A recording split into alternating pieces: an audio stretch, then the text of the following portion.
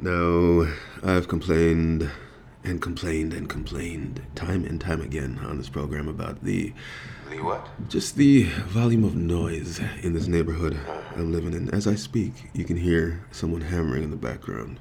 Well, things go like that sometimes, yes. Yeah, things go like that sometimes, but I mean, But, they didn't have to be going like that right now. oh no? And why not? Well, why not? Uh-huh. Because of the story of the studio that would have been, could have been, should have been, Woulda, coulda, shoulda. but ain't. Oh, okay.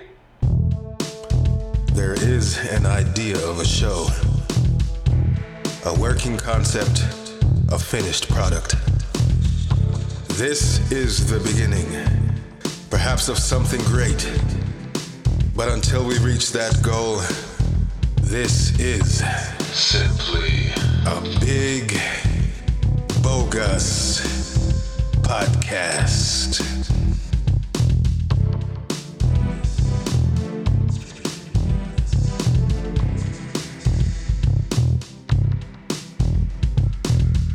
Yeah. I wonder if I just address all of these episodes to like some alien species out there in the. Oh, don't get carried away now. Stick to what you know. Introduce the show, please. All right, fine. Mighty Blackwood here. That is my conscience. Hello, hello, hello. Apparently keeping me from wasting time, but also keeping me from having fun, doing what I want to on my own program. Anyway, this is Big Bogus Podcast. This is episode, was it episode 12, I think? It's 12. All right. Episode 12, another bonus episode because, we've done the requisite 9. Today we're going to be talking about things that would have been, could have been, should have been, could have been, Wow. would have been, whatever. You see, We're going to, this is why I exist. yeah. Noise everywhere, a noise. Here a noise, there a noise. Right on time. You hear that shit? Okay, we're just gonna plug through this. So, wow. Way back when, over a year ago, when I picked up the camera and I was considering doing a podcast, I knew that I would have some kind of need for a studio, some kind of space where I wouldn't have to deal with this kind of shit. And you thought? Well, I thought, although it wasn't a necessity, Yes. it would be nice just to have, some quiet place to put my head down and, get some work done, uninterrupted by other people doing other things. And I was so close, so very, very close to getting that studio. I went hunting and I found a place and it was beautiful. It was large and it was inexpensive. I mean, it was perfect. But like I said, this episode is about something that should have been, could have been, would have been, but ain't. First of all, let me just say that if this were a normal episode, not a bonus episode, there's no way in hell I would have recorded this thing with noise like this in the background. I'm just trying to illustrate a point. So let that be known. Well, how sweet of you. Yeah. Go on. All right, so I found a place. It was great. It was one of these L-shaped office spaces. That was kind of rustic, It was in the basement of somewhere. I won't say where, but it was close to home at the time. But from the get-go, from the start, things were a little fishy with it. It was at the beginning of the pandemic, the COVID-19 pandemic. And, when I went to go meet the guy who was showing this space, he was wearing a mask. And I was wearing a mask. So both of us, we didn't get to see our faces, each other's faces, which was neither here nor there, really. It was just a meet and greet, check out the spot, whatnot. I figured if any official business was taking place in that session, then we probably would have seen each other's faces, or, there would be papers to cover the transaction, so I wouldn't have to care about having never seen the guy's face. So, that's how I went to go see the place. It was fishy, but I wasn't too concerned until what? Well, until I noticed, one or two things about the place that I wasn't really feeling too much. And these are things that should have been sorted out before I got there. But, the guy was rather accommodating. I'd say a little too accommodating. Oh, yeah, sure. We can deal with that. No problem. We could just, cover that hole up in the ceiling. Wait, no, we can't touch that hole because, it's just excuses.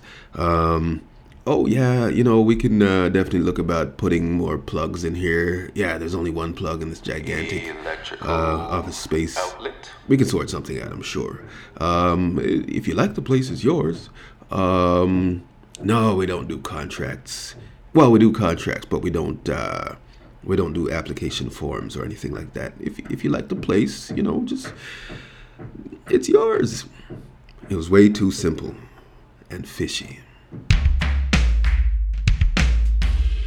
So, simple is good. Simple's all right. Fishy is not. Yeah. Nothing like some good noise in the background. It's so fucked up about this neighborhood. It's like, during the summer, all you can hear is lawnmowers and construction work outside. During the winter, it's, they bring the noise inside somehow. It just, like, this work is going on outside right now, and it sounds like it's inside. It just never ends. Anyway, what was I talking about? Simple is good, fishy is not. Yeah. Okay. So, when you're looking for a place, sometimes last minute, but just at any point when you're looking for a place, it's nice when things are simple, But what's not nice is when things are too simple. Like, you find the perfect spot, which is damn near impossible in Toronto. But not only do you find the perfect spot, but you find landlords that really don't seem to want to do anything professionally. Like, no, we don't need you to fill out an application form. We don't need any information about your history or your plans or anything like that, except for something basic, Just let us have a brief, tiny little verbal description of what you're going to be doing in here, and then send us a deposit. These kind of people are worrisome. So as soon as I heard, that they don't fuck with application forms and that's the way they do business and they own 14 buildings and, or whatever. No personal information. All right. No personal information. Okay, so, just keep things basic. Go on. Okay. So this goofy dude who gave me the tour of the place, I never saw his face. He really didn't want an application form from me. He didn't want any kind of information except for my bank details and sort code. No, I'm just joking. He just wanted money, and that's it. He was like, you like the place, it's yours. This is the way we do business. And I'm like, all right, fine, but I'm not gonna fork over money to some dude for a down payment on a sweet place that I could have fixed up. I'm not gonna fork over money to him on the strength of that's how they do business. If you own multiple buildings, then you can afford to show me some kind of proof that the building is yours and you have authority to do so, to rent out the place that I wanted. But, he just didn't want to give me any proof. It was just, this is the way we do things. And it's like, all right, fine. You know what? I'll do my own due diligence. And so I commenced with my own due diligence. Right. Right, but how did that turn out? Well, I'm tempted to say not well, but, in the big scheme of things, I'd say it turned out very well. And here's why. Long story short, I did some digging around, I called around, I Googled around, and, how did that go? It was extremely frustrating. No matter where I turned, I could barely find any information to do with this company. I called up one very, very obvious tenant, long-term tenant, and this man wanted nothing to do with me finding out who the fucking landlord was. And I found that very, very suspicious. He was just like, well, this is between you and that person, and I don't want anything to do with it. But And that is a reasonable thing for a person to say. yeah, it might be a reasonable thing for a person to say, but if that person is just trying to find out who your fucking landlord is, That person? a person, me, Oh, jeez, okay. yeah. So if that one person refuses to tell another person who the fucking landlord is, that is fishy as fuck. So, anyway, after playing phone tag for like about a week with the initial person who showed me the unit and this person's parent, who apparently is the true owner of the building, and this parent calling me way after business hours, which is strange in itself, trying to convince me that things are on the up and whatnot. And this parent sounding like the first guy putting on a voice, and the first tenant that I got in contact with refusing to tell me anything about who the landlord was, and then a second tenant being like, yeah, I've been here for, a short while, but I didn't have to sign a contract or put out any application form. That was, well, I guess this person did sign a contract, but it wasn't an intensive process, and things had been fairly simple for that person. I had my doubts, but then I was like, yeah, you know what? Fine. Some people are weird like that. And people that I was talking to about this at the time were all telling me, this is weird as fuck, don't do it. Don't throw your money away. Go somewhere legit that forces you to put in an application form and whatnot. But I'm like, the place is so sweet. Why can't I just do it? Against my better judgment, I was about to go through with the whole process of claiming the unit and putting down a deposit and whatnot. And I kid you not, I bullshit you not, I was at the bank filling out paperwork to send money. Oh, wow, a phone call too. Well, this is kind of perfect. Messy episode. Yeah. Messy episode to illustrate what life is like without a studio. So I was literally in the bank sorting out paperwork to get money transferred to this dude for the office space, studio space. It was big enough for both. And, because I'd done my due diligence right up until the day of the money transfer, he texted me last minute and was like, yeah, we've decided not to go through with your application. And I'm like, fuck. But I ain't even mad. And you know why I'm not mad? Because I needed something more than this guy's word and his parents' word. I needed something more than having to force one of the tenants by corroborating his story with the parents' word about who the landlord was.